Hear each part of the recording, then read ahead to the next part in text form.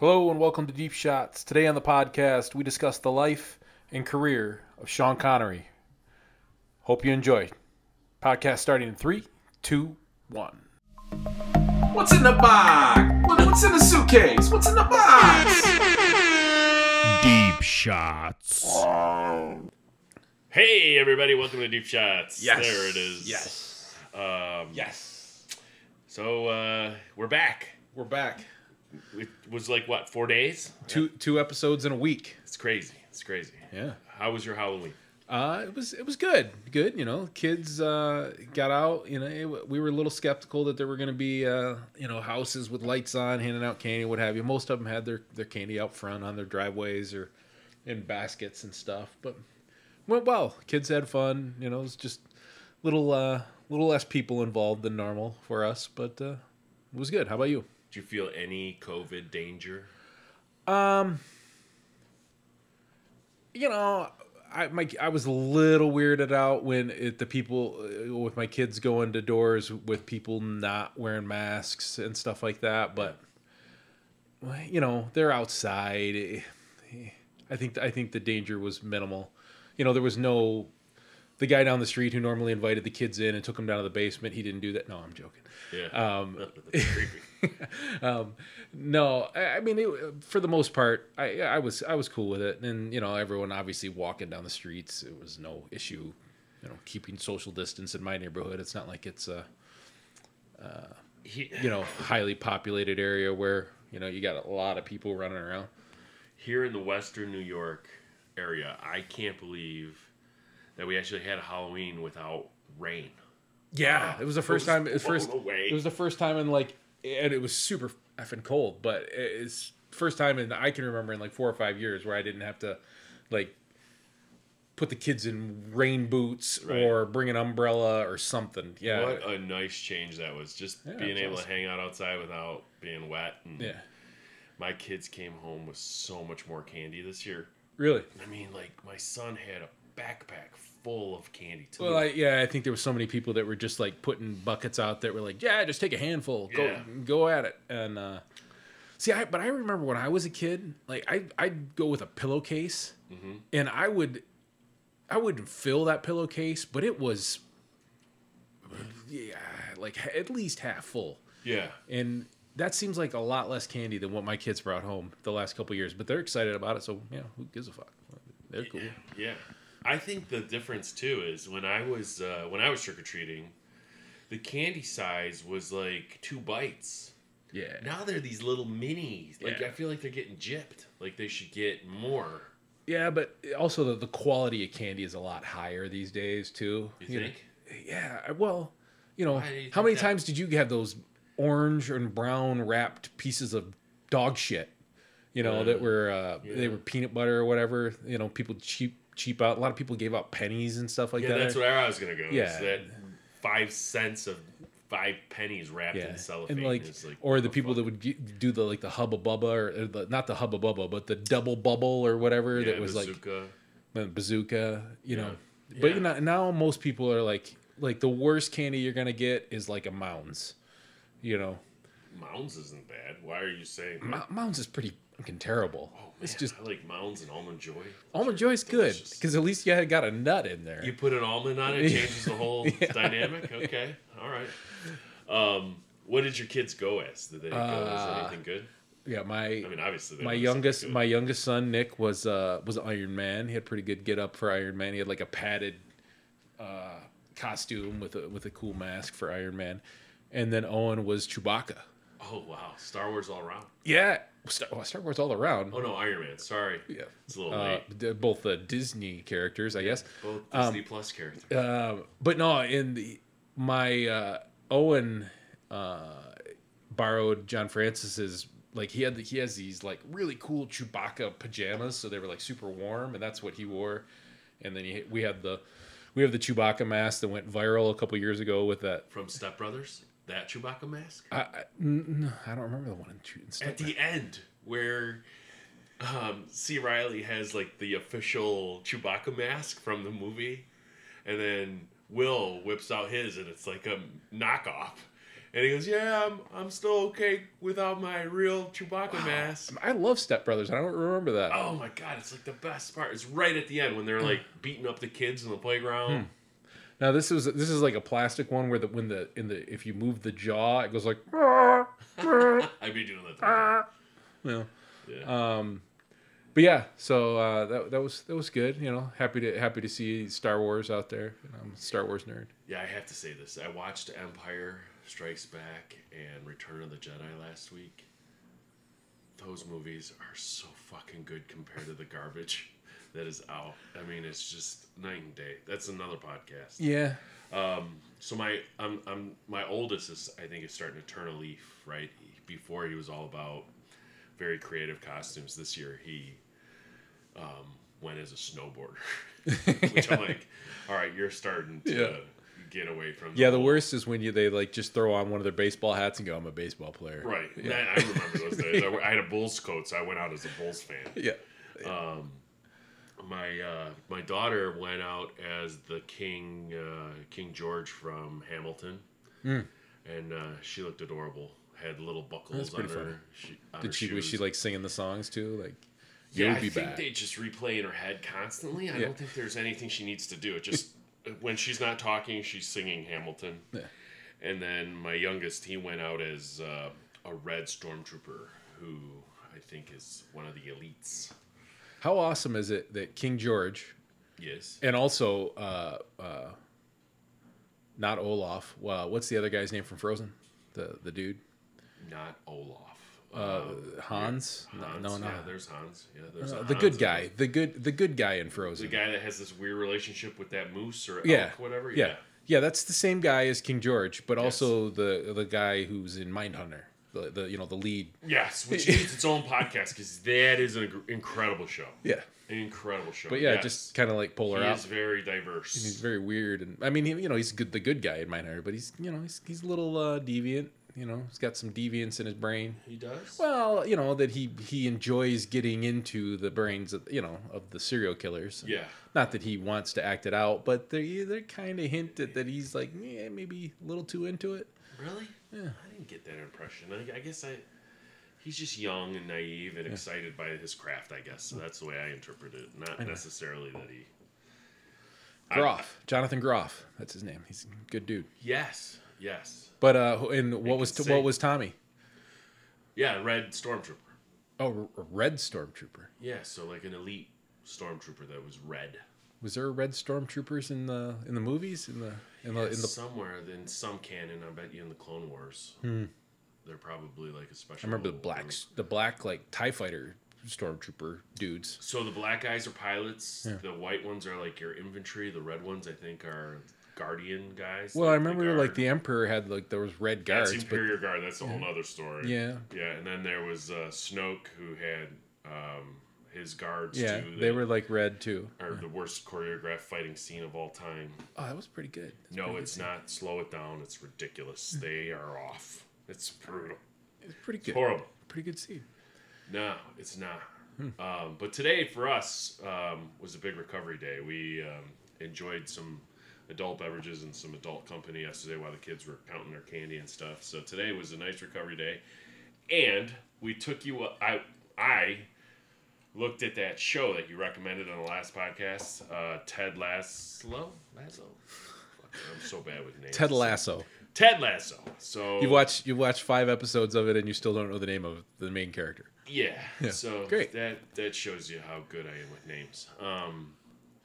Incredible. So far, I'm so addicted to the show. I actually, after this podcast, will watch the rest of the season because I'm so in love with this character and how sweet he is and how, he's not by any means not a pushover. He's just very genuine and comfortable with who he is. I guess is the best way to put it. And it's just fun to watch. The 2 things that struck me about it was, and I think I mentioned briefly this last week, is one, again, this is a show that was born out of an advertising campaign for the English Premier League. And how bad of an idea that was. Yeah. And yet it works.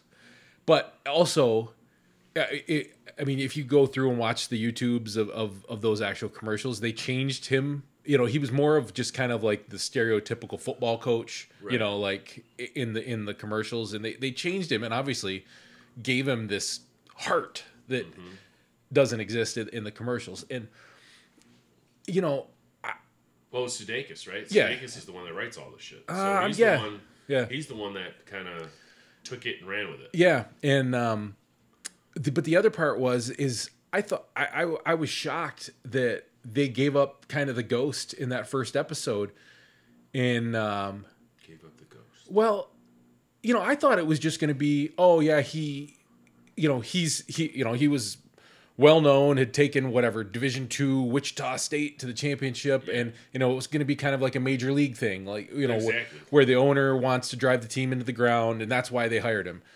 But they hit you in the gut at the very end of that first episode with finding out that he's got a reason to be there too. Is that he's trying to give his wife some space, and it's just like, Yeah. man, and it's just. You just feel for the dude immediately. It's amazing how well the story is told in 30 minutes. Yeah. I don't even know if it's 30 minutes. I mean, you get the breadth of how good he is with his assistant coach, how close they are. Yeah. Even though he doesn't talk that He much. doesn't but talk that much, but you can tell they have each other's back. Coach Beard. His interaction with that Nathan guy and how empowering he is to this kid, and you can just see the writing on the wall that this kid's just going to grow over the season. And Yeah. even the owner, right? Yeah. You at first you kind of have this idea that she's just going to be this Cold bitch. cold bitch, but really she has an interesting dynamic that they're able to explore and give it to you in that amount of time. I mean, it's just excellent writing and excellent storytelling, and I can't wait to have a podcast on it and really dive into it. Yeah. Just like we did with Dark, and how wonderful that was. The introspectiveness of that show, and this show, I think I'm hooked. I'm gonna watch it. It's great. Yeah, I watched it all in one weekend. I think I watched like the first episode on a Saturday night, and then I blitzed through the rest of it all on a Sunday. And it's again, I'm just blown away at how. I think it just caught me so off guard that it gets just extra points for surprising me so much. Yeah. You know what else is strange for me? And this is with the streaming services, Apple, for whatever reason, is always my last option. For whatever reason, Apple's sitting in there. It's like having Big Brother sitting in there. Like, hey, I want to be a streaming service too. Yeah. Well, they don't have. And they don't have as much content either. No argument. But I just don't like Prime, Netflix, Disney Plus and Disney doesn't make any sense in all of this too. But for whatever reason, those three are kind of like acceptable in my room. I'm almost ashamed to be looking at Apple stuff for some reason. Maybe because they're so big and so. Yeah. I mean everywhere. Do you just browse? Go like, I'm gonna watch something, and I'm gonna go to Netflix and just find something. I do, Because that's not how I work. But go ahead. So I do and I don't. So inevitably, if I just end up browsing, I will end up in a documentary. I'll just go, wow, this murderer in Cleveland or in Erie. I'm sorry. There was this wacky I normally gravitate towards a documentary if I'm just browsing. I use you, quite honestly, as my buffer because I am not as open-minded.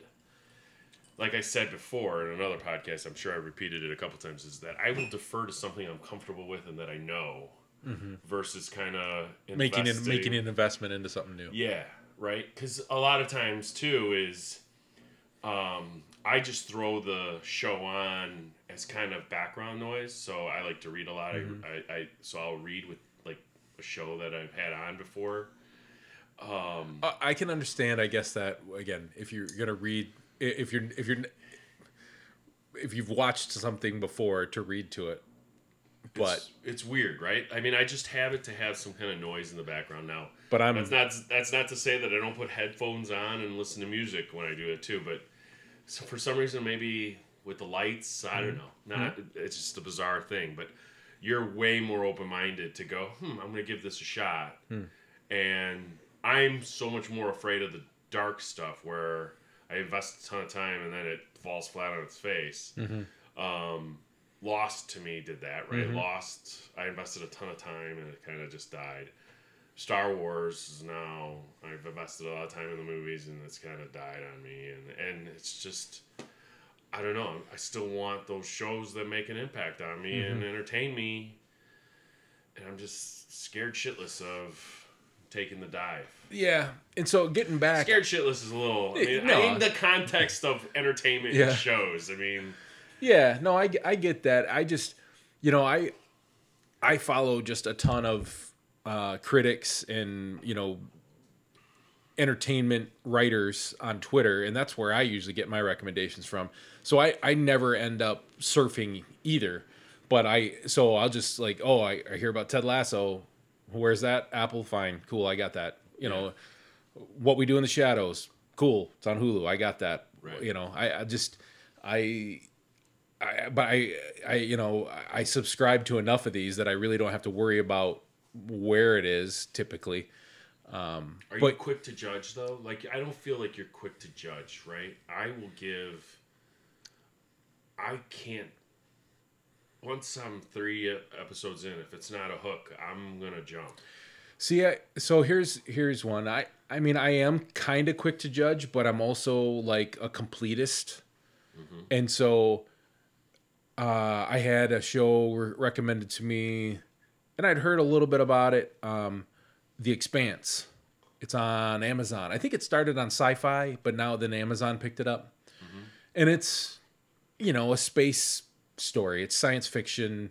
Yeah. It's Mars and Mars and Earth are at odds, and they're over mining shit. And I watched the first season and I was okay with it. I started watching the second season and I was like, I'm out. And it really I watched like this and I couldn't, it was real. The second season was so bad to me that I couldn't finish the second season, and it like hurt me. Like that I needed to at least finish the second season, but I didn't. And that was like a rare instance for me. But the other one, I heard so many people talking about Yellowstone. Yeah, Yellowstone. It's on it's on Peacock, but it's also been on Paramount Network or something. It's Kevin Costner. I really liked the first couple of episodes, and I thought it was pretty cool. And then, like, I started to get this vibe, and I couldn't figure it out what was bothering me about it, and it was just that so much shit was happening in every episode. Like a dude, his wife got amnesia and forgot who he was, and then in that same episode, the dude happened to be walking by as a meth lab blew up, and he had to kill the guy. And then another dude had a bear chase him, and it was like, there's so much going on. This is not real life. And what it reminded me of, and again, you'll probably love it, but it was like Sons of Anarchy in Montana. Yeah, so when you were talking, that's what I was thinking of, is that Sons of Anarchy lost me in the final season because it was just overwhelming with the amount of violence, number one. So many people dying. Yeah, exactly. And then this, I don't know, it just seems on those shows in particular where it's, a gang of bikers or a elite group of police officers or like what was that show with the marshal? Justified? Justified, right? Where it's like they can't get enough of having multiple endings in a season that's the final season. And Sons of Anarchy fell into that trap where if you took all the seasons and in the first season 20 people died, in the next season 30 people. Yeah. In the final season, they're like 450 people dead. Yeah. Yet nobody's doing anything about it. Like, it just seems like the fantasy just overwhelms the writers, and they just and it's difficult. I get it. But Breaking Bad did a nice job of kind of controlling. Yeah. Right? Because he went into a cabin in Maine or some shit at the end, right? Yeah. And so to me that makes sense. You lay low for a couple of years, and it's not sexy, I mean, they tried their hardest to make it sexy there at the final 15 minutes, right? But there wasn't this scenario of multiple endings over and over and over. So Yeah, but what I was getting to was I had to give up on Yellowstone after one season, and like that again, that pains me. But at least I finished the season, you know. And so I'm precious with my time. Like, you know, I have a list of shows that I've completed, and these are the ones I've not. And so but yeah, like I said, I usually make a list. I go to the streaming service and I watch it. I don't spend much time. looking, Searching, because I get enough recommendations from Twitter and podcasts alike. So yeah, it's interesting that you can go about it any way you really want to now. And I think we had hit on this before, where you're in control so much more of these. We were talking about whether or not streaming services should dump everything out or Go episode to episode. But when I was young and, I had to wait for that episode of Gilligan's Island or whatever, rerun, I guess. yes. Maybe that's a bad example. So, Cheers. Yeah. Or Cosby Show, right? You had to wait that week, and people were sitting in front of their TVs, and that doesn't And happen. you had something to talk about the next day at school or work or whatever. But speaking of week to week, and a season or a show that does that just came back. Mandalorian. Did you watch the first season, right? I did. Did you watch there's a new Mandalorian episode out? Did you watch it? I didn't. So I'm gonna wait till I can watch multiple ones at one shot. So you don't buy into what I'm selling at all. That No. Look, I love entertainment. I love TV. I love movies. I have a buddy that I sit down with, and I do exactly what you're saying. We plot and plan, and that's good enough for me. I don't need to go to work and sit by the water cooler and go, "Hey, did you watch JR get shot?" Oh, Crazy. Oh. I don't need that. it was an interesting thing that I happened. do that with sports. There You was do that with sports. We do that with sports. Yeah. Right? Yeah. So, wait, did you watch Verlander throw that no-hitter yesterday? No, that did not happen. I mean, it happened a couple years ago. Yeah, okay. Let's not forget he was a Detroit Tiger. But yeah, so Mandalorian was another solid start to the second season. I'll let you. Maybe we'll talk about it on a future episode. Yeah. I mean, and Favreau seems like he can't do much wrong. He has his shit together on a lot of these stories and protecting. They definitely have found the right balance with that show, in that it's campy, It's got humor. yet it's serious. Obviously, Mando tells no jokes. I mean, that dude is just like, Yoda tells some jokes. yeah, Baby Yoda tells some jokes. Yeah. Yeah, tells jokes. Yeah, No, he closes his little crib or whatever the hell that is. Yeah, but there was a couple of things that were kind of off on this new one, but I loved it. I mean, think about,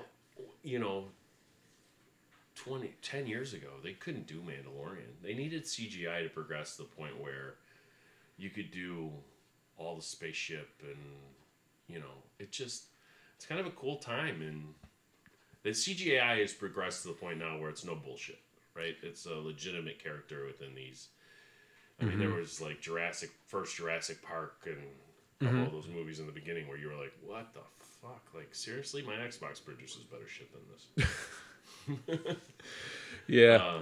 So today we were bummed out to hear that one of the most iconic actors probably ever, right? I mean, he's had some incredible roles. Passed away on Halloween, Sir Sean Connery. At the ripe old age of 90. 90. Yeah, it struck me again. I guess I didn't realize he was 90.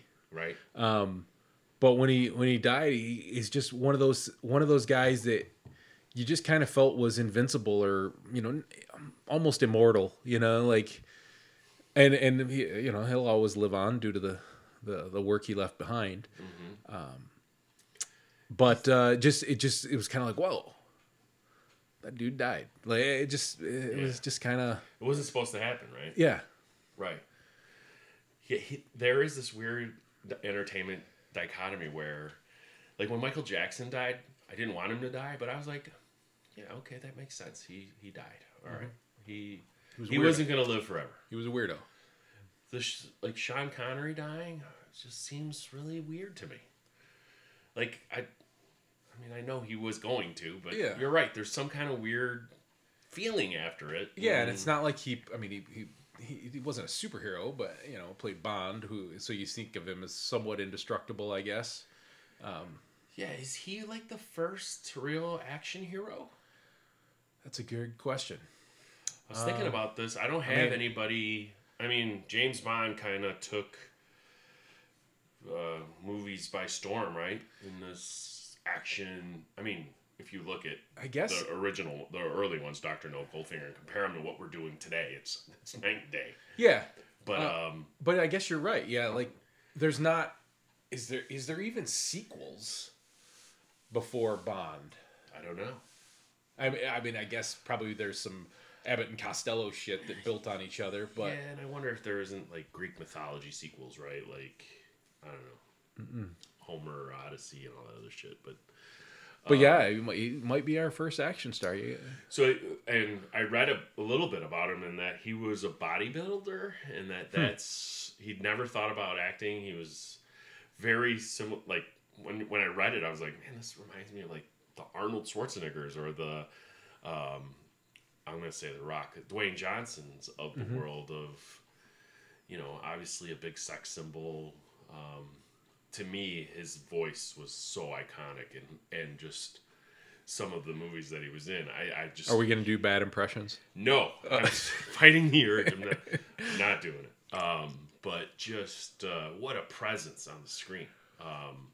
When he was young and when he was old and in between, it was just real loss and for the art world, but left such a beautiful array of interesting films. Yeah, and I think there is some troublesome parts to him as well. There was personally, accusations of domestic abuse, and Was he getting beat up by a girl? no. Oh. And if you watch some of those early Bond movies, I don't know how much of that is him and how much of that is what was written on the page, but some troublesome stuff there in those Bond movies. Like as slapping women and misogynistic type stuff. Yeah. And culture. Different times, right? Yeah, different times. But yeah, in all, with what the art that he left us to remember him by, yeah, you definitely have to tip your cap to. Now, there's only a few artists, and I guess I'm using artists as I think that acting and being in movies is an art. So there's only a few that have that sustainability like a Sean Connery, right? There's only one other one that I really can think of that's still alive, that's hitting that age, that just has such a bankroll of movies, is Clint Eastwood. I can't think of anybody else that has, from the 60s, actually the 50s, right, where he started, to now, that type of career. Yeah. I mean, you've got De Niro and Pacino, but they're more like the 60s. 60s, right? Late 60s. Late 60s, early 70s, and then on. Uh-huh. Who's out there that was that I mean, Clint Eastwood's really the last one of that that breed, I think. Yeah, for sure. And I mean, when we get into the movies, it's gonna. The one note that I saw that really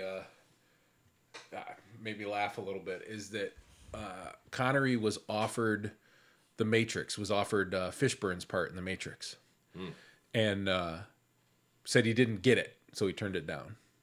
He didn't understand the movie, which understandable. Yeah. I watched it 3 times and still don't understand. He was also offered the role of Gandalf in the Lord of the Rings trilogy, and turned it down. That was a good move. Yeah. That was a good move. Really? I don't think he would have pulled. So one of the things with him is he kind of plays a very similar character throughout his career. There are a couple highlights, Yeah. but he's very Harrison Fordish in that He was also very bad at disguising his accent. right. Yeah, and I love him to death, but he's not gonna play Gandalf with the same sensibility that Ian McGregor did. Ian McKellen. McGregor. But McKellen? So to top off the story though he was then offered the League of Extraordinary Gentlemen, which he did not understand, and he took that role. But he took it. He took that role, Yeah, he and took of course that movie sucked, and then that basically forced him into retirement because he just decided he didn't understand these movies anymore and didn't want to be a part of franchises and stuff like that. But Yeah. turned down two iconic franchises. To his credit, which I think is pretty smart, right? You think he would have done Gandalf well? It would have been interesting. I don't know. I think you can't really see Gandalf without seeing Ian McKellen at this point. But Fishburne was pretty iconic as Morpheus. Yeah. But I think that was enough gobbledygook that would have been cool in his accent, and I don't know if he would have pulled off the leather trench coat and sunglasses like Fishburne did, but Yeah. I just remember Fishburne being kind of fat for that role, and like they're making him jump out of buildings into helicopters. And stuff. Fishburne was fat in it? I thought he was kind of fat. Huh. Kinda I never unfit. thought. I thought he was just bigger than. Yeah. What's his name? Yeah. Neo. Keanu. We got to do the Wick series. That'd be hilarious. I'm not sure you would like that series. I've watched all the movies. I don't really get what everyone freaks out about. I don't really get them. Violence porn. Yeah, it's just violence. Like there's nothing It's to those not a movies. story. Yeah. They killed his dog, so he's gonna go murder 400 Yeah. people. Yeah, I don't get it. So anyway, so Let's set this up. Yeah, so the exercise that we were going to do today was just talk about our top 5 Sean Connery movies. So I know, and in full disclosure, which I don't know that I've used since the first or second episode, Wade, when given an assignment like this, takes it to the fucking 400th degree. 400 is a big number today. Yeah.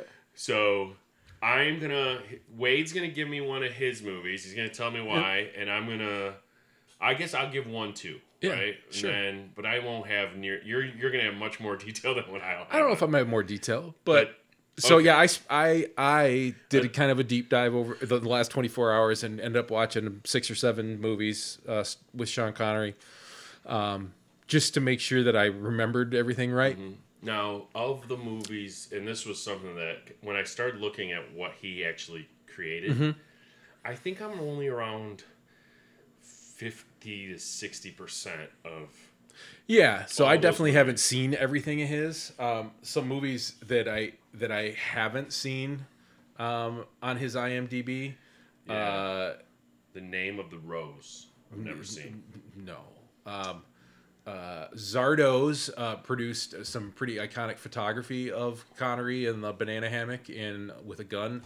I never saw that. Never saw that. But I saw a lot of that 90s schlock stuff too, like Just Cause I saw. One of my favorite newspaper reviews was of that movie was Just Cause. This movie sucks. Why? Just Cause. Yeah. So we don't have to list off all of them. I guess I wanted to No, but say that but we haven't seen them all. Yeah, I haven't seen them all, but This is an exercise because Sean Connery died, and we're just going over the top 5 that we've seen. Yeah, right. yeah, and again, this isn't, and I don't think this. Mine's not in order. And my list isn't what I think is the best movies. These are my favorite Right, I'm the same way. Favorite movies. Because there's gonna be ones where you're gonna be like, "You're a dirty fucker." I know which one you're talking about. So, So anyway, my number 5 is Dr. No. yeah, okay. Dr. No is obviously the first Bond film. I think it's it just introduces you to all the icon, all the iconicism of that character. Yeah. He's drinking his martinis, vodkas, shaken not stirred. They give you a lot of that, and it's a fun movie. I watched it in the last 24 hours, rewatched it. Again, just because of what it introduces you to, I think it's important, and I enjoyed it. What's the car? Is it a Jaguar? It's English. I know that. They didn't go German yet. So the Aston Martin, which is the Aston Martin. That they don't introduce that till Goldfinger. He mentions that I think he mentions it. It's kind of funny because they obviously didn't have a branding. When they introduced the Aston Martin, he's like, oh, it's not a BMW, but I can't remember what it was. And they're like, no, it's an Aston Martin, and yeah. But yeah, it's they don't Q's not in that movie. They hadn't really got into the gadgetry, but it's a lot of fun. That movie, Dr. No, and again, it's first Bond role. Right. So for me, I wasn't gonna say Dr. No. I was actually gonna say Goldfinger, only because it's a little more refined, and I have Goldfinger higher on my list, so we can talk about that. Okay, so I only have one Bond movie. I knew you were gonna. No. It's just an iconic. The music, they get kind of into their rhythm as far as what the formula is for Bond, and he's just so silky smooth in all of it. Talks and coming out of the beach and shit. I think it's him and. Yeah, it's him and Ursula Andress on the beach in Goldfinger. No, that is Goldfinger. It's Goldfinger, I think, and it's just a beautiful film, kind of an iconic Bond film, and really what you connect the dots between Sean Connery and really his start as what I would consider a first action hero, really. Yeah, for sure. So 2 Bond ones down. Yeah, so my number 4 is probably something that you would have much higher, is The Hunt for Red October. Oh, so that's. I mean, mine are not in any order, but Hunt for Red October is definitely on my list because he is unbelievable in it. Again, other than he is a Russian dude with a Scottish accent. Yes, and his beard is trimmed perfect. And he's got a ponytail. His hair, even though he does not have a ponytail. Yeah, he does. He's got a ponytail. No, he doesn't. Yeah, he does. In Hunt for Red October, he's got a ponytail. It's short. Get out of here! I am not shitting you. He's wearing a wig though, right? I don't know. Yeah, because he's bald like us. Yeah, he's wearing a wig. But he does not have a ponytail. How would the Russian Navy, allow him to have? He's a captain of a submarine. He's not wearing a ponytail. He's not going to Grateful Dead contest. I thought he had like a little. No, he didn't. I'm looking for it. Stop it. This is a Clancy novel. He fucking keeps this shit real. Again, I'm just that's Zardos. That's iconic right there, dude. Not erasing that anytime soon. So Wade just showed me him in some kind of getup. Orange getup that I've never seen before. I'm never seeing again. I don't need. Okay, let's just agree to disagree that he had a ponytail. Yeah. Anyway. Red October. Yeah. Interestingly enough, what did you think about Alec Baldwin's portrayal of Jack Ryan versus Harrison Ford's? Because I loved. I thought he was really good. I mean, I liked Harrison Ford as well, but Harrison Ford brought a lot more to dad energy to it than Alec Baldwin did. But yeah, it's just a great movie. It's one that I haven't seen a ton of. It's probably one that you've watched 100 times, just knowing you, and you like military stuff. And, but I remember being the shot when the subs come shooting out of the like breaches like a whale. It's just awesome, and the whole thing with the engineer and. Again, none of this that I'm telling you involves Connery.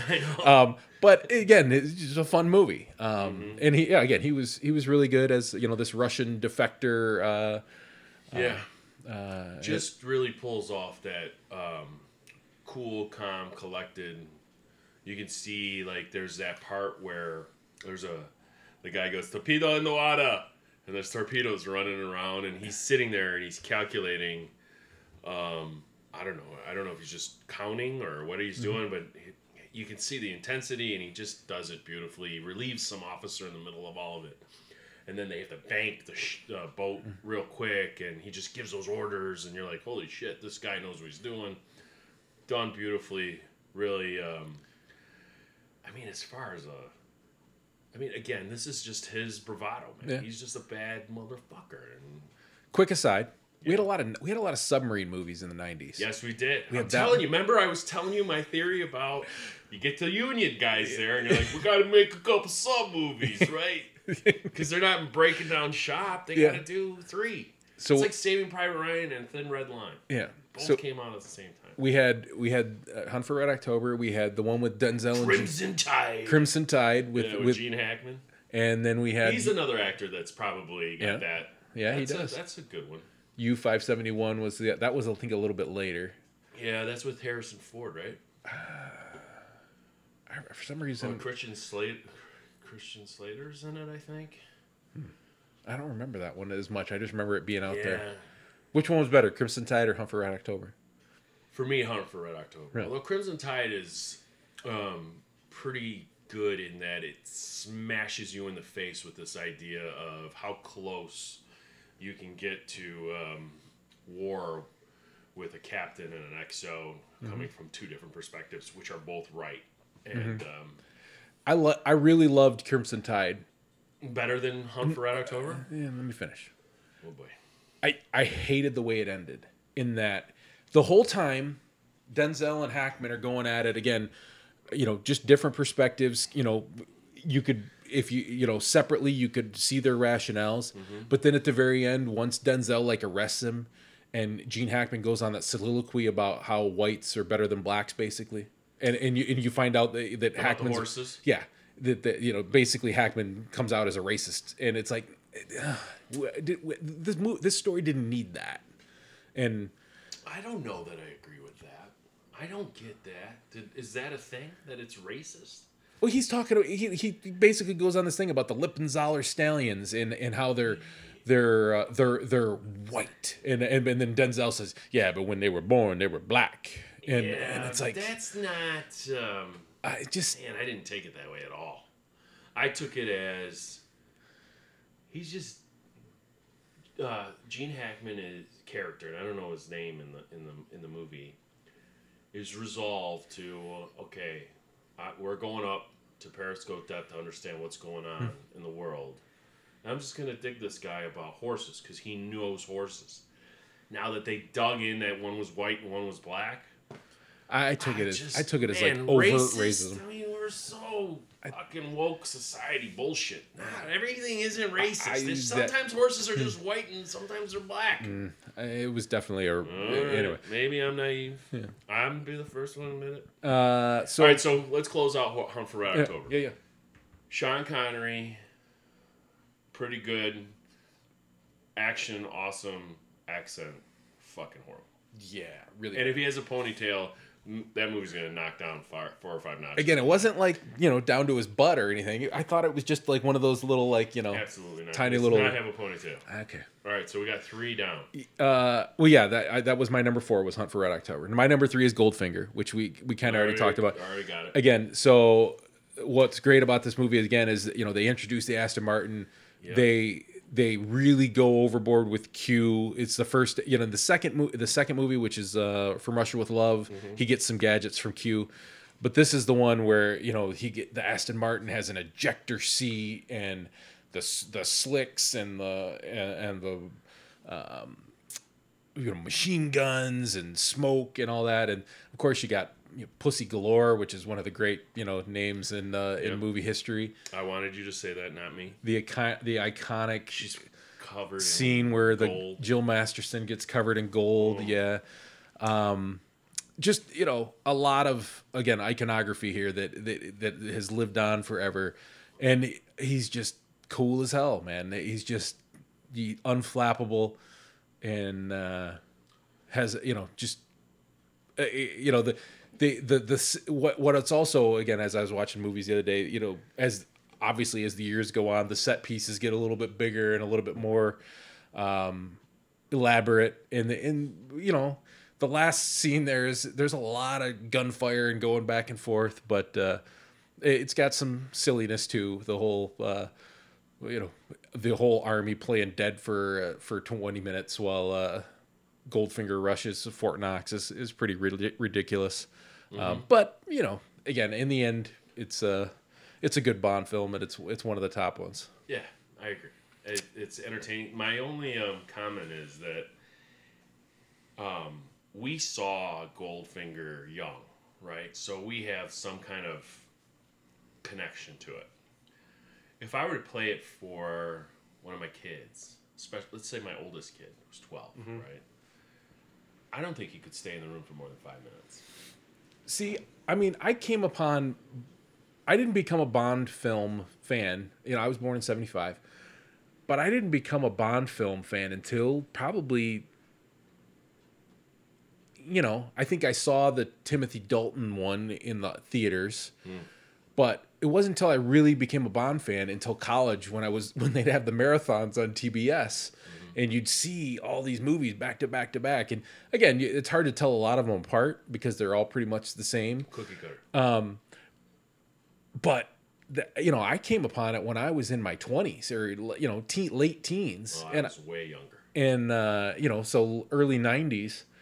And I enjoyed it. But, yeah, I mean, I could see kids now, like, with the driving scenes, with the movie playing behind them and the driving scenes and stuff, that it's like, yeah, I mean, pretty rough. Take, you know, Casino Royale with Craig, right? I mean, it's night and day compared to, I mean, the action. Yeah, is Skyfall. So crazy compared to where they started. And I just don't know that they're going to live long. Like, I don't know that, because they keep doing them over. So yeah. It's just, it's unfortunate, I guess. Yeah, but again, there's just something. There's an elegance to that. The cheekiness of them has kind of gone away, you know, and there's just the kind of silliness of them. They're not you know, the whole you know, Bond basically talks himself into living long enough to escape, you know, in every movie, you know, in some way. And yeah, but again, it's just how Connery was just great at it, just being kind of cool and collected and. Right. You know, talking to these villains and. I mean, it started a whole franchise, right, with Mission Impossible and Austin Powers. Austin Powers, the gold member. Yeah. What's Damien's character, the Bourne series? Matt Damon, you mean? What did I say? Damien. He's not from The Omen. Damien. These names. Yeah. All right, so I think. That was number 3? That was my number 3. Wow. Okay, so we're tied for 2. Yeah. You're up on 1. So number 2 is Indiana Jones: Last Crusade. Huh. That surprises me that you say that. Yeah. I'm a huge Indiana Jones honk. I loved all those movies. Even the last one? But to me, this is... I mean, I think Raiders of the Lost Ark is my favorite one, but Indiana Jones: Last Crusade is a great movie. Yeah, so for me, Last Crusade's the best one. That dynamic between those two old guys, Sean Connery and the other guy that I think passed away too, and Harrison Ford kind of in the middle of a disgruntled kid between the two of them. Unreal. Yeah, and it's just it's fun, and you know the whole thing where when she's whispering in Indiana Jones's ear, and it turns out that you know Connery's like you know he's listening in, and he's like you know, and they I can't even remember what he says, but basically it turns out that he had sex with her too, or you know had relations with her with the young German lad as well. Just great. Yeah, it was. I mean, I think Connery pulls off a real good role, but again, we like it because he's the same character, just an old grumpy guy. You know, he's different than Bond in this. You know, he's a smarter, more educated. It seems like but he plays it more for laughs. You know, for the most part of it. You know, he's kind of a bumbling, you know, older professor. Right. don't take him out of his environment because he just doesn't do well. Yeah. His son is the exact opposite. Can't be locked away, and it's just good writing. Spielberg nailed it with Indiana Jones. Yeah, it was fantastic. Although we put it on for our kids, they didn't connect Really? well with it. No. That the movie. first one, That the movie. first one. Oh. Raiders of the Lost Ark. Raiders of the Lost Ark. Yeah. I love Raiders of the Lost Ark. Yeah, it's phenomenal. Some of it doesn't make sense anymore, but it's still great. Still Yeah. great. Well, I think too the other about like we just mentioned about Goldfinger and Dr. No, is those movies back then were told differently. There isn't just pounding action in your face all the time. They took time to develop the story and develop some characters, and I think kids now just when you get Avengers where it's all just kind of handed to you on a tray. I don't know that they can connect. Yeah, and just one of the great movie dads in that movie. Yes. Like, just, even though he apparently wasn't there all the time, but they make a real connection, and you feel that. You walk through with him. Yeah. Yeah, it's pretty cool. Yeah. So my number one. We're already at number one. I'm a number one. Wow. Okay. My number one, and again, not the best, just my favorite. It's another Bond film called You Only Live Twice. And not a great Bond film, but it's the set piece. It's one of Connery's last Bond films. Actually, he came back to the role. Lazenby, and then he came back to it. So this was the last one of his initial run, and this is the one where the Japanese have a secret base inside of a volcano. So this is like direct. Austin Powers rips the most from this movie directly. I mean, great. Yeah. But the best part of this part, and it's so insensitive, but it's so goddamn funny to me, is that Bond, as part of the final plan, goes to ninja school. Yes. And in order to infiltrate the base, he has to become Japanese. And so they do like they have a scene where they do like prosthetics on him to make him look more Asian and give him an Asian looking haircut and Asian looking brows and eyes.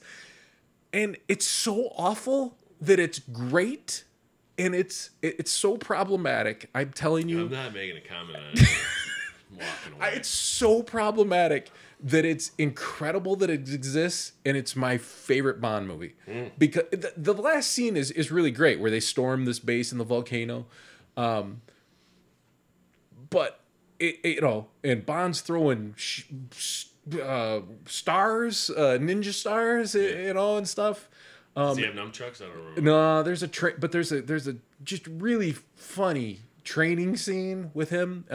Again, they didn't mean it to be funny, but watching it now, and it was always a really cool Bond film because of that was the one where it's all about space and Spectre's trying to turn Russia and the United States against each other. And so in the first scene, like an American spacecraft is up in the space, and this other spacecraft comes up behind it and like eats it. Yeah. That was cool. That was cool. It looked like shit, but it was cool. And then then it happened later in the movie. But again, the Japanese transformation is what I'll remember most. I'm sure I'm gonna have to watch that one again. Yeah, it's again problematic all across the board, but that it exists and that it happened and that they treated it with such sincerity. Kudos. It does sound amazing. Kudos. So there's a couple of movies that aren't on my list that I'm sure that you have on your list, and I'm going to tell you why they're not on my list. So we connected on what, 2 or 3? Goldfinger and Hunt for Red October. Did you didn't have Indiana Jones on your list? I did not. I mean, maybe I did. I guess I didn't plot it out this way. So I have 2 more that I'll throw out there, and one maybe honorable mention. So this one's gonna be on here is The Rock. See, The Rock was a fucking terrible movie. Yes, And- but it's awesome. What do you mean? They're blowing shit up. and They're beyond going that- to Alcatraz. Beyond that, it's not really a Sean Connery movie to me. Like, Why not? it's a Nicolas Cage movie. Like, Connery's not a big. Connery's the big. He's not a big part of the movie to me. He is. What do you mean he's not? It's two leads. It's and then Ed Harris is like the supporting actor. No, Yeah, I mean, he's in it. he's the main character. You don't think he's a main I character? don't know. I hated that movie. I Why, thought it was. why did you hate it? I hated the military dudes who are like when Nicolas Cage is like blowing people up and going like, be all you can be and stuff like that, or no, it's one of the military dudes who like tries to kill somebody and he's like, yeah, Major, we're gonna be all we can be, and it's like, camp. oh, it's so bad. Yeah, I mean, it's the same as Bond. I don't understand why one can get away with it and the other one No, can't. man, it was terrible. All right, Terrible movie. I mean, There's some great lines from that movie that are used still to this day. the scene with where he's calling off the F-16s or whatever with the flares. I mean, Yeah. it looks awesome. Right. I get it. Isn't it a Bruckheimer? It was It's- Bruckheimer, Michael Bay, one of them. Yeah, It's I mean, it's so fucking. He's a badass. He's like a former SAS agent and he knew who killed Kennedy. They kept him locked up. I mean, it makes perfect sense. yeah. No? I mean, I know a lot of people like the movie. I Yeah, no, I thought he was awesome. wasn't my favorite. So, one movie that I don't think you would add on here, but I love it because of its historical meaning, is A Bridge Too Far. And Sean Connery's a general. He's not the main character in it. It's an ensemble cast. Never because saw of it. how many parts and pieces are going on. It has to do with World War II and Market Garden and how between the British and the Americans, they want to make a push into certain areas around Germany. And so they come up with this elaborate scheme of dropping paratroopers behind enemy lines and then pushing tanks through columns on these roadways. And he's a general, and I forgot his name. It'll come to me. He's leading a British contingency behind enemy lines, and he has to hold this town. Shocking that it was a British contingency. Yeah, I guess. And there's this one scene where he's talking with some French or Danish or whoever folks, and a German guy's walking in the window. He just whips out his pistol and bang, bang, takes him out. He does get snuck out. He leaves his men because he has to get in with the commanders and understand when reserves are coming, and actually no reserves are coming in. He does a real nice job. You got to watch it. You got to When was see this it. movie made? Oh, I want to say 76 or 77. So he was probably, his 40s, maybe in his late 30s. A huge cast. Anthony Hopkins is in it. Michael Caine is in it. 77. Major General Urquhart. There you go. He, I don't know. He just does the whole story is just Sir Laurence Olivier. amazing. The whole story is just amazing. And it ends up the Allies end up falling flat on their face. The Germans repel the attack. Gene Hackman's in it. Gene Hackman's a Polish general in it, which is pretty cool. Sosabowski. Yeah.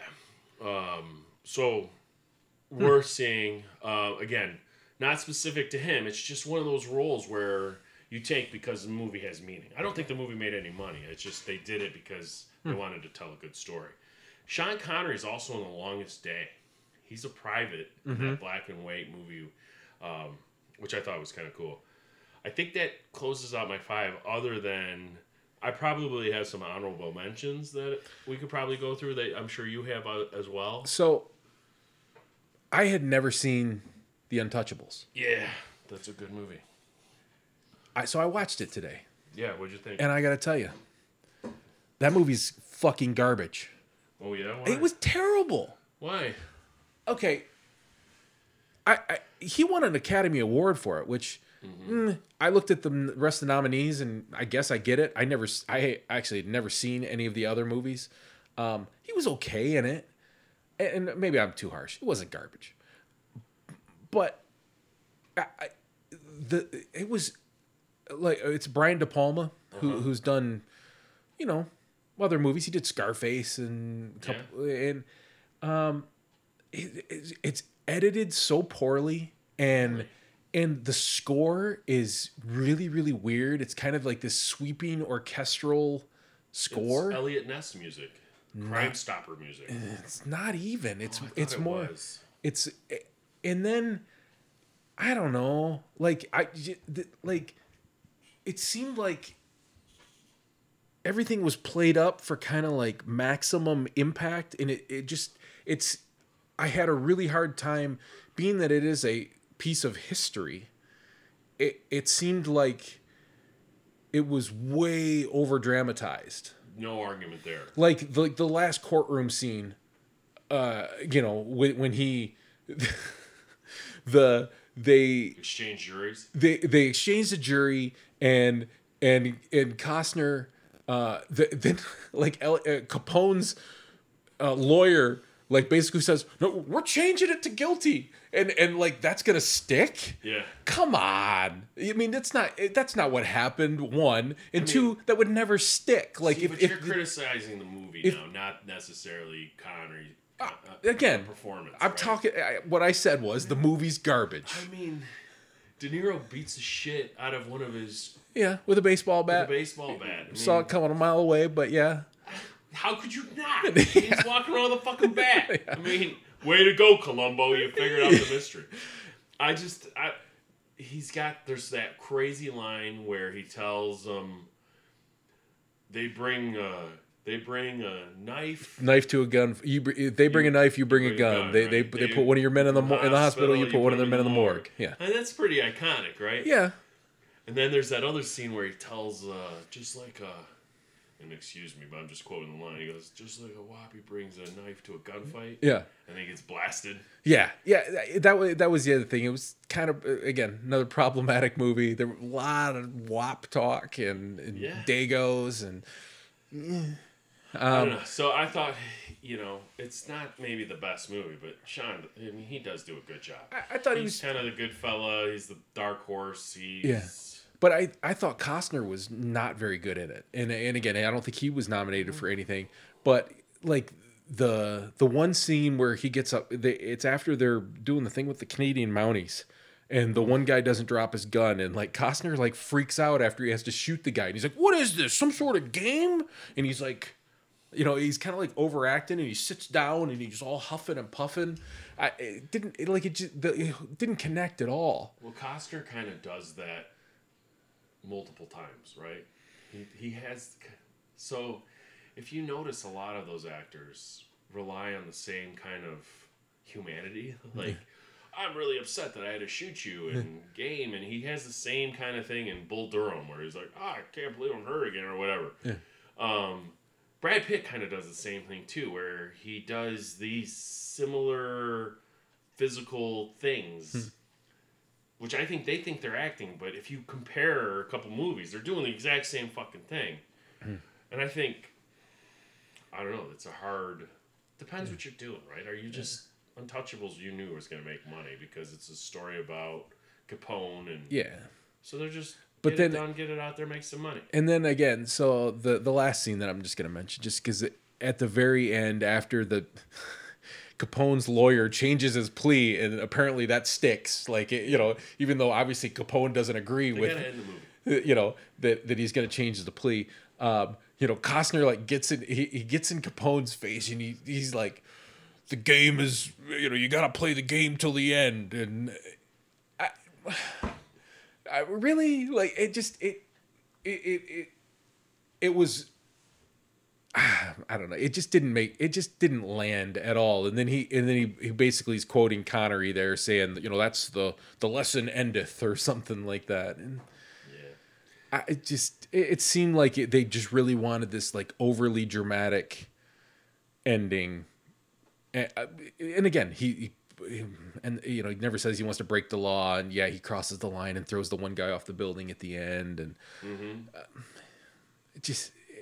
And again, that obviously didn't happen. I don't think Elliot Ness threw anybody off. No, I mean I think they take great liberties in all this. If you read a little bit about that whole thing, it wasn't even. Yeah. I mean, there was violence in Chicago, but it was much more between gangs and stuff, not between police officers and stuff. And the other this thing, was all a paper book thing. everyone loves that shootout in the subway or the train station, and they definitely did a good job of building up the anxiety with the baby, but I don't know, I didn't need that baby to get shot or get shot at. Like I didn't need that to be part. It just seemed like we're gonna add this baby slowly going down these stairs Yeah, just that's to awesome. amp come on. up your anxiety. Garcia is laying there on the ground, Yeah. and you got him. Yep. Got him. Cool. Take him. That was cool. That's like so fucking iconic. I didn't need a baby to be in peril to feel the I'm telling you, man, the importance of that scene. You have this weird romantic thing. If the movie doesn't touch your leg on the first date, you walk out. I'm serious, dude. How do you not love this movie? It's so great. It's so everything else we've talked about, and then I think was it's Costner. You don't like. I was so mad I spent $4 to rent that movie. I'd never seen it before today, and I rented it and watched it, and because again, like when you look at his IMDb, that's the number one movie in his IMDb is The Untouchables. Really? Yeah. For Sean Connery? Mm-hmm. Well, because he won the Academy Award, right? Yeah. But that's crazy. I mean, how is it not 10 Bond movies? Or how many of them he did? 7 Number or one, 6? Untouchables. You might know him from The Untouchables. How about, so this is another movie. I hope you didn't rent it, but this one is near and dear to my heart. It's called Rising Sun with Wesley Snipes. Have you seen this movie? I saw it in the theaters, I think. I but took my mom. I don't remember. Which was like bad news. I don't remember anything about it. Oh, it's hilarious. I mean, it's a good movie, and Connery is somehow connected to Japanese corporations. Yeah. And it attacks this whole notion of Japan becoming an influencer in United States corporations and real estate, and how their traditions are so much different than ours. And the reason I'm laughing that I took my mom is there's this scene with this supermodel, and I don't know her name, blonde hair. She's naked, and I'm sitting there. I don't know. I was however old. I mean, I think it came out in 95. Oh, I guess I was graduated from high school. Oh no, not 95. I'm sorry, 93. So 93. I'm staring at this beautiful supermodel half naked, and there's my mom with me. It was kind of weird. But this was when Wesley Snipes was huge, so they connected Sean Connery with Wesley Snipes, and Yeah, I remember seeing it, but I don't remember much about it other than it was mainly set in Japan, right? no, it was in L.A., but it was a Japanese company in L.A. When an escort girl is found dead in the offices of a Japanese company in Los Angeles. Yeah. Detectives Webb Smith and John Connor act as liaison between the company's executives and the investigating cop Tom Graham. Tom Graham must be the bad guy, right? Harvey Keitel. Harvey Keitel must end up being the bad guy. I don't even remember. I don't think he's a bad guy. I think what ends up happening is there's spoiler alert. There's a kind of a lower tier executive and a politician, or an up and coming politician. Mm-hmm. I'm sorry, he's not a politician. He's like a political liaison for the company, but he's American. Mm-hmm. So these two cohorts kind of work together to conspire to turn it on this guy, this son of the executive, to get rid of him. And of course, the dad's like, whoa, whoa, whoa, you shouldn't have done that. And it kind of turns ugly that way. But good movie. Sean Connery's pretty good in it. He's very similar in all his other roles. Very headstrong, knows what he's doing, has a plan that nobody else has, and So takes Wesley under his arms and let me show you the real way. So similarly, I had a movie that I remember liking, but I know I haven't seen since, and I might have liked it for other reasons than Sean Connery. Was Entrapment. with Yes. with Catherine Zeta-Jones. So that was the one you were thinking that. Yeah. Yeah. Yeah, there was the scene where she's like Crawling on the floor. with a yeah, laser. she's kind of humping the floor, Yeah. you know, getting over the lasers, under the lasers, and yeah, that might have fueled some dreams for me or something at some point. I don't know. That's but okay. but that was very early in the Catherine Zeta-Jones arc, and I remember enjoying it. Yeah. Deeply. So that seemed to happen a lot with him later on, right? Is these maybe they do that with just any great actor. They start connecting them with up and coming talent like Wesley Snipes and Kevin Costner, and I don't know if Kevin Costner's up and coming. By that time, he had done Dances with Wolves, which was kind of the turning point for him. But I don't know. He seems to have a lot of those where he kind of takes a guy under his arms. Another one where he does that in is Highlander. Yeah, I never saw Highlander. First one's decent. It's super science fiction-y, right? There's immortal men. The only way you can kill an immortal is by chopping off their heads. He takes this one immortal under his arm. He protects them. The guy that plays Jaws, I think, is in it, from Bond. Is this big guy. Yeah. I mean, I don't know. Did you ever see Time Bandits? I did not. I just remember it having little people in it. I did not see Time Bandits. It's a lot of people from our age group, you know, swear by that movie as like one they watched Sean when they were Connery kids. in it? Yeah, he was in it. Did never remember. How about Finding Forrester? Fine for you. The only thing I know about that is "You're the man now, dog." Oh, that was we did an impression. Yeah. That's the only thing I know about it, and that's like more of a GIF than what I know. But I never saw it. It's this weird movie where he, you know, there's a couple interesting things about it. It has him as kind of the washed up literary genius and this up and coming kid that's gonna be like a literary genius or is on the cusp of being. I guess he's the genius, but he just needs some guidance on how to take it to the next level. And there's a couple interesting things in it, and they write it pretty well where this guy kind of calls, I'll never forget this scene, he calls out this kid for not being super smart, and he talks to him about his BMW, and he points to the, you know, he goes, you know what this thing is? And he's pointing to the branding of the BMW. And the guy's like, no, what? And he goes, yeah, that's a propeller for when they used to drop bombs on Jews. And so he's basically pointing out to this guy that his BMW comes from a company that used to be part of the Nazi organization. And you're like, you hear that, and you're like, whoa, yeah, you know, that's crazy. And then there's this other scene where it's one of these wacky movies where Sean Connery and this kid build a relationship, but then when the kid wants something really important from him, from Sean Connery, he backs off and goes, oh, no, I can't do that. And then there's this dramatic 20 minutes where they're kind of like, oh, what's going to happen? And then he finally does do it. And then there's this cool scene where he walks into the classroom and he's going to write, or he's going to read this paper. And he's sitting there and everybody's like staring at him. He goes, yeah, I'm that one. And he points up to all these literary people around the room. And he goes, yeah, that one's me. And it just sits with you. I thought it was kind of a neat... I thought that movie, Finding Forrester, was pretty good when I think back on it. Yeah. It's worth a watch. Worth a watch. But yeah, I guess it'll be interesting. I think he's going to be known for Bond more than anything. Not Dragonheart? Draco. I actually remember liking that movie, but I don't think I saw it more than once or twice. I saw The Medicine Man, but I, again, don't remember much about it. Just now looking through it. How about Russia House? Do you remember that?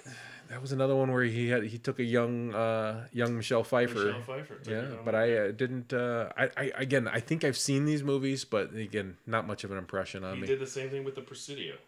Presidio, I remember liking, and again, I don't remember much about it, but I remember seeing that, thinking that was a good movie. But How about Family Business with Dustin Hoffman and Matthew Broderick.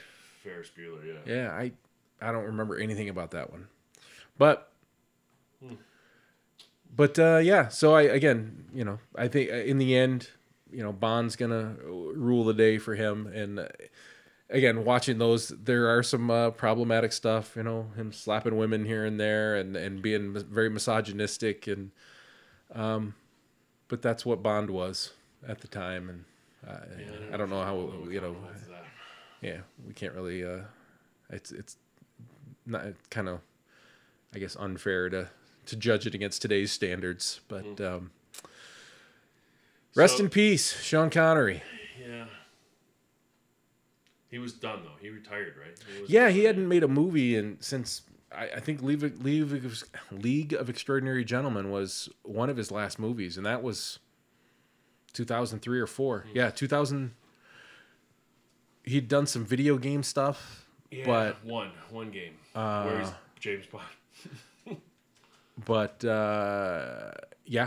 2000 League of Extraordinary Gentlemen was his last big movie, and that was 2003. So yeah, he hadn't done much in 17 years. But of course, he was 73 at the time. And did he ever do anything Shakespearean like Macbeth or? Not that was on his IMDb, at least from Bond on. I didn't, but I'm sure he did. With that commanding voice and that presence, it'd be good to hear him reading Shakespeare. It'd be kind of cool. But so I think next, we've got Sean Connery covered. Next, we should probably do the rating system. Yeah. Bring a couple movies and land them on a scale that we can then appropriate to other movies. We have a couple interviews getting lined up, so I think when we do the ratings, it'll be. I mean, we don't need to do a top 5, but I think we need to talk about what our favorite movies are of all time. Yeah, I agree. I think because they're very different, but then also I think kind of the same, which is going to be interesting. Yeah. But I think we got to tackle that rating system because before we start doing any more movies, we got to. But other than that, I think that's a wrap on the Sean Connery episode. Thanks, everybody. Thank you. Stay safe. Be safe. Bye. Bye. That concludes the show. Thanks, everyone, for listening. We'd love to get your support and your opinion of the podcast, so please subscribe and review us on Apple Podcasts. Follow us on Twitter at Deep Shots Pod and on Facebook, Deep Shots Podcasts. Email your comments, opinions, and future show suggestions at deepshotspod@gmail.com. Stay safe. Much love. Bye.